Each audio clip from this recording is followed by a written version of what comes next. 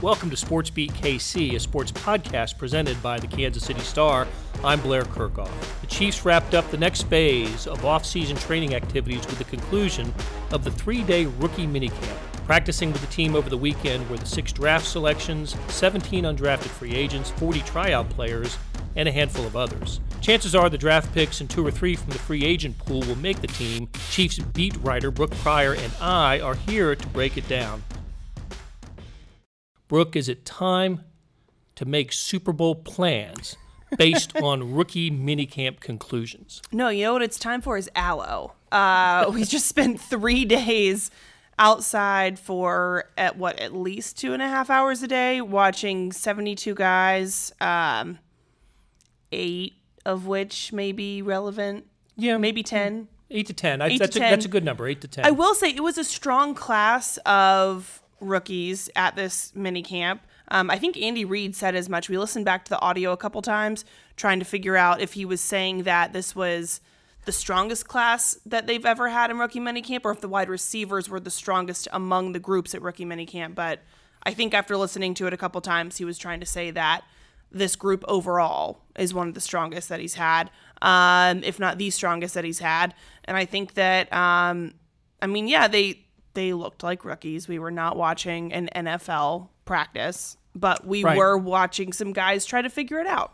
And it's hard to get a sense of linemen, offense and defensive linemen at rookie minicamp. They're big humans. That's what we've learned. That can hit pads hard. They can hit the blocking pads pretty hard. And really, for me, and I don't know how you felt about it. For me, when I go to these non-padded practices, really, the only judgments there are with the arm strength of quarterbacks who aren't going to be part of the team, wide receivers, their ability to catch the ball. You really can't even tell from running backs. Everybody looks fast, right? Right. Everybody looks fast. Everybody looks like, I was going to say everybody looks good, but that's not true. Everyone.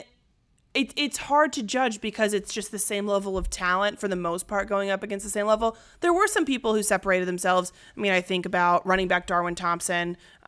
He looked really fast, making some cuts. But again, they're not wearing pads. They're not really hitting each other. So it's hard to tell exactly what that would look like against a better, a real NFL defense. But I thought he was impressive. Wide receiver Cody Thompson, another UDFA. He looked really good. John Lovett was really intriguing, the Princeton quarterback turned tight end H-back, who's going through things on a limited basis as he was getting over wrist surgery. Jamal Custis, he's a guy that signed, got $100,000 in guaranteed money from the Chiefs. Which is pretty really impressive. Yeah, pretty unusual for, I think it was Adam Schefter who tweeted that that's the most that an undrafted rookie free agent has signed in 2 years. Chiefs are just at his position, throwing money around. But what to me, what that also says is, when I asked Andy about this today, about did the undrafted free agent wide receivers look good, I was trying to get to the point that they might. I mean, they might need guys. They position. will need guys at that position, regardless of what happens in the Tyreek Hill situation. That depth is pretty depleted with the departure of Chris Conley. They don't add back DeAnthony Thomas. So you've got Sammy Watkins, who was hurt for a lot of last year, Demarcus Robinson, maybe Tyreek Hill, Garrett Dieter. It's not exactly an A-list class of guys that you feel good with depth and everything else.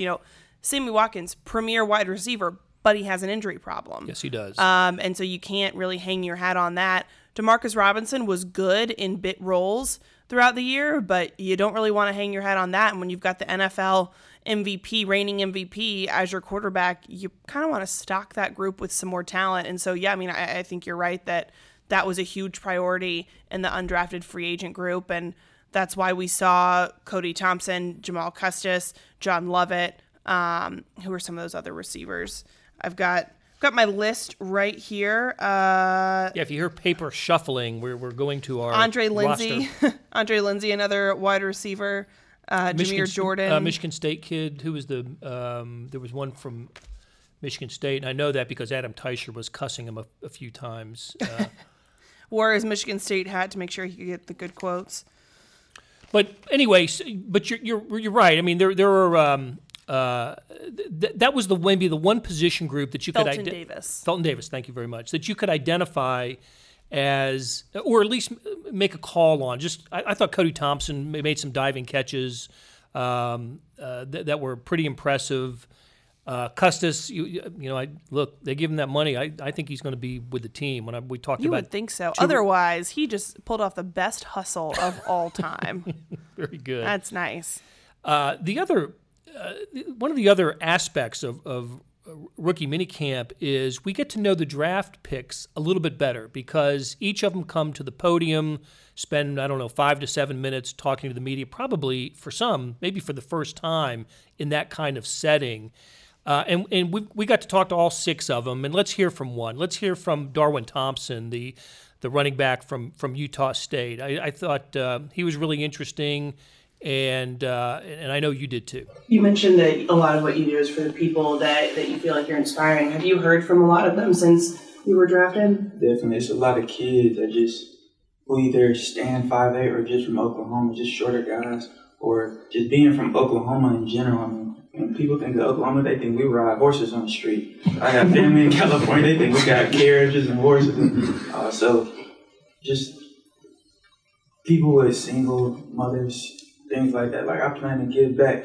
That's one of the main things I want to do. Is when I was younger, I didn't get my first pair of cleats until I had soccer cleats, my first pair of cleats. That next season, I had to wear the same pair of cleats. So when I have enough money, I want to buy that first pair of cleats for kids that come to my camps. That way they got their first pair. And everybody can afford it, but I definitely plan on giving back to the kids. So what'd you make of Darwin? I thought he was pretty genuine. Yeah, I think genuine's a really good word for him. And he's someone who, when we talked to him on the phone after the draft, we all kind of looked at each other like, oh, man, he's got a good story. We're pumped about this one. Kid from Jenks, Oklahoma, in the Tulsa area, doesn't have any offers out of high school. And he's modeling his game after Adrian Peterson and DeMarco Murray. And he just wants to be that running back. And then he's a 3-star composite guy, according to 247, but he has to go to NEO, Northeastern Oklahoma A&M, for 2 years. It was three, because he had to redshirt his first year in junior college. Right, and to see how often do you have a guy that redshirts his first year in junior college and ends up being an NFL draft pick? Not so many. Exactly, and this is a small guy. He's 5'8", 200 pounds. He's small in stature, not necessarily in bulk. I mean, this is a guy. Okay, what's he called? Rocked up bodybuilder. I believe I described him as having a chiseled physique, which is correct. We all saw his traps, which he was very proud of. He started those in junior of high school and said they've never left since. I didn't know that was a thing. I thought that, but anyway.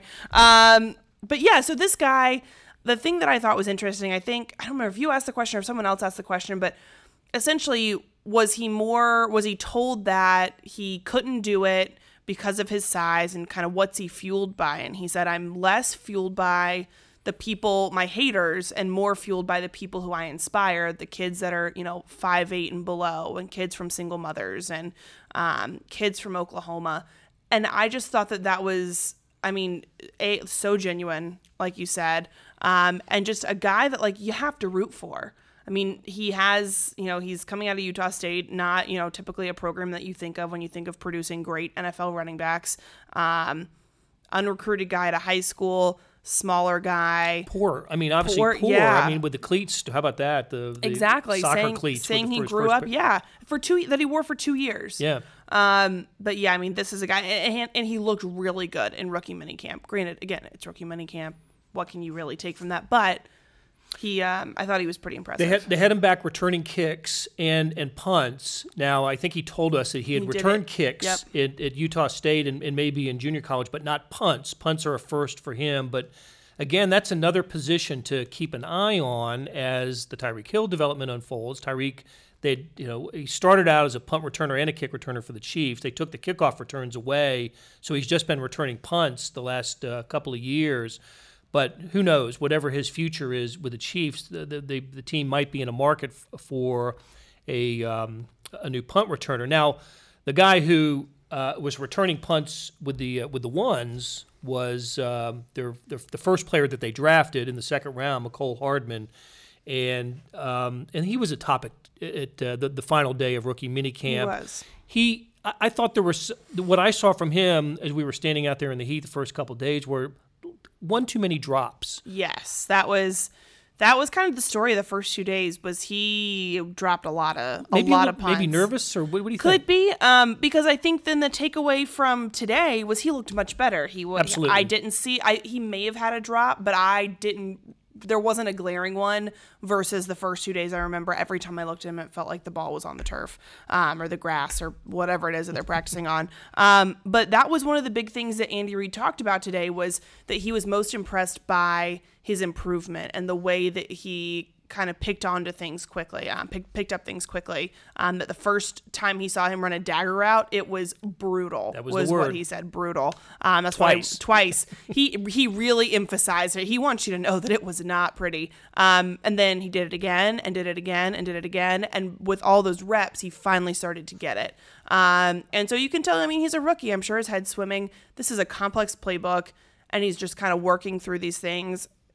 He's not coming into the league as a clone of Tyreek Hill. They liked him for his Tyreek Hill qualities on the field, but it's going to take some time for him to get there. And I think that's what you saw him kind of working through during minicamp, is he has the speed, but he needs kind of the nuance of the position, and that's what he's starting to learn. So I think Mecole Hardman and Darwin Thompson were two players, just by virtue of the position that they play, had the greatest opportunity to impress at rookie minicamp. Defensive backs also have an opportunity to make plays, and we did see we did see an interception on Saturday. It was Saturday, yeah. Waited 3.5 hours. In the last team activity, in the last team drill, Juan Thornhill, bless his heart, came through for us, gave us all something to write about. That's why you stand out there for all that time. And one of the, as I said earlier, we do get to know the draft picks a little bit better because of the interviews. They bring him to the podium, and so Juan Thornhill was another one of those that we got to talk to. He was the Chiefs' second pick in the second round and second overall for the Chiefs. I thought he had one of the better anecdotes. His first meeting with Chiefs fans occurred before minicamp started, and here's what he had to say about meeting Chiefs fans for the first time. Honestly, it was really great. I got here, then I just thought I was going to have like some press conferences and meet the coaches and things like that. But they was like, we're going to go over to the stadium and we're going to meet a little bit of fans, not too many. And I went over there thinking like, okay, this is going to be a few, it's not that bad. I walked in, it was just so many fans. I was like, oh my. Because like I'm not used to talking in front of a lot of people like that. And then I had to go over on stage and basically give like a little speech in front of them. But it wasn't bad at all, just because of the fact that, you say one thing, they're going crazy in the stadium and they just love you. So, it wasn't bad at all, but it was a great experience. Did some fans know you were ready? Did some fans know you were ready? Were they recognizing you or was it more I walked in and fans were like, hey, how you doing, Juan? Things like that. I was like, I didn't even know y'all would know who I was, but it's great that y'all know who I am, and I'm happy to be here. So they knew his name. They did. They did know his name, and he was shocked by that. It's like, but you're an NFL player now. I know you haven't officially made the team, but, you're a second-round pick. Not only do they already know your name, they've been studying you for months. He's a guy that the Chiefs have liked for a long time, really versatile safety. And so when you're going through all these mock drafts, he was kind of a dream player for a lot of Chiefs fans. So of course they knew who he is. But I think that has to be such a great moment to be in that position, to know, go from what feels like a relative nobody, at least as far as, NFL fans go, to being recognized. And he's giving a talk on the stage, saying hello to all these Chiefs fans. And it was funny because when we talked to him right after he got drafted, it was kind of a dry interview. I don't remember coming away from it being like, oh, well, we've got so much to work with here. But he was super animated when we talked to him Saturday, and I think we ended up talking with him for like over 8 minutes. Yeah. He was great. He seemed to be comfortable in the environment, which is good. Now it's a matter of being comfortable in the secondary, which is what the Chiefs really need. Yes. I think you and I talked about this in our as we were standing out there, that I think we kind of agree that of the 6 drafted players, he may end up with the most snaps of anybody. That's assuming Allegretti doesn't start at center. I guess that's still a possibility. He and Austin Ryder, I think, are going to go head to head for that. Yeah, for that so maybe among the defensive players. Yeah. Maybe more than Fenton, who I see is he's a special teamer. Special teamer, maybe a 3rd or 4th cornerback for the depth. He'll get some work in the preseason. Absolutely, he will. Absolutely. I think that Juan Thornhill right now projects as a day 1 free safety, starting out there with Tyrann Mathieu. That's kind of the way that I think the Chiefs see it. Obviously, he's going to have some veteran competition. I mean, Dan Sorensen is still there. He's going to have to deal with Jordan. I can see his face. You know what? My brain could not be more fried. Jordan Lucas. Lucas. I was saying in my head it was Lewis, and I was like, I know that's not right. He'll have Jordan Lucas to contend with. I mean, there's a couple guys that he's going to have to beat out for that spot. But if he keeps making plays on the ball the way that he was making them in rookie minicamp, I think that's kind of where he's projecting to be right now. I may be wrong. I probably am. But I think the last defensive rookie to start for the Chiefs was Marcus Peters in 2015. Well, it's fitting then because they have the same jersey. They do. In fact, I think when that question was asked of Juan the other day, he was asked about his uniform number. He wore 21 in college, and he was looking for 21 when he became a member of the Chiefs. Mm-hmm. Which is funny. Who has 21? Because that was Steven Nelson, and Steven Nelson was 20. I think he was 20. Eric Murray was 21. So regardless, the number seemed is to have been available. But he had a little change of heart and wanted to kind of take a step, right? Take a step in his career, move up a number. So he goes from 21 to 22, which was the Marcus Peters number for the Chiefs. And look, that worked out. Marcus Peters was a phenomenal rookie. I think he had 8 picks that year and was the AFC Defensive Player of the Year. So I don't think anybody's expecting that from Juan Thornhill. But I agree. I think that he has the opportunity to start. It's a position of need for sure. And I think the Chiefs need to get starts from their draft class. Mm-hmm. They just do.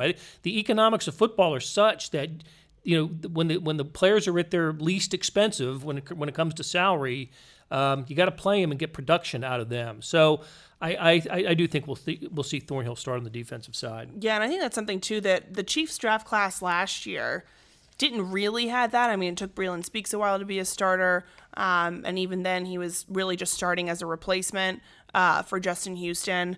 And then, I mean, Derek Nottie eventually became a starter, but a lot of those guys that feels like they drafted last year ended up being more developmental projects, and I think they need more NFL-ready guys out of this class. And it seems like right now that they have that, which is a real testament considering that they didn't have a first-round pick because of the Frank Clark trade. Right. And so I think that at least right now it seems like the Chiefs have a pretty good draft class. Dorian O'Daniel was another one from that class last year. And people keep talking about how Armani Watts was coming on before he had the season-ending injury.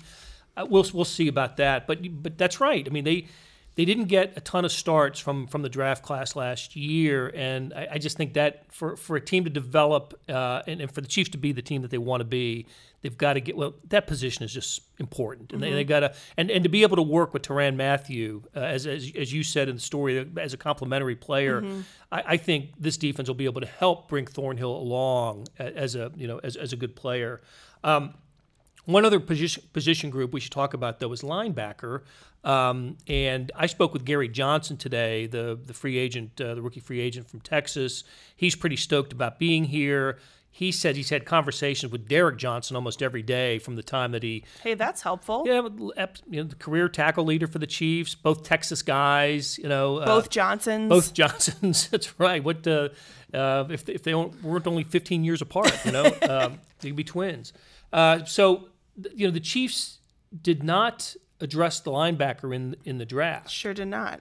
So it looks like they tried to do it in rookie free agency with Gary Johnson and also the Middle Tennessee State Darius Harris, who did not practice out with an injury here, but the Chiefs are pretty high on him, and I think look for him to be part of this organization going forward. Yeah, I think so. I'm really interested to read your Gary Johnson story that's going to come later this week. But I mean, I think he looked good. He was running, I think, with the second team on defense yesterday and bumped up to the first team today. Been running first team on special teams, so he's this year's Ben Niemann.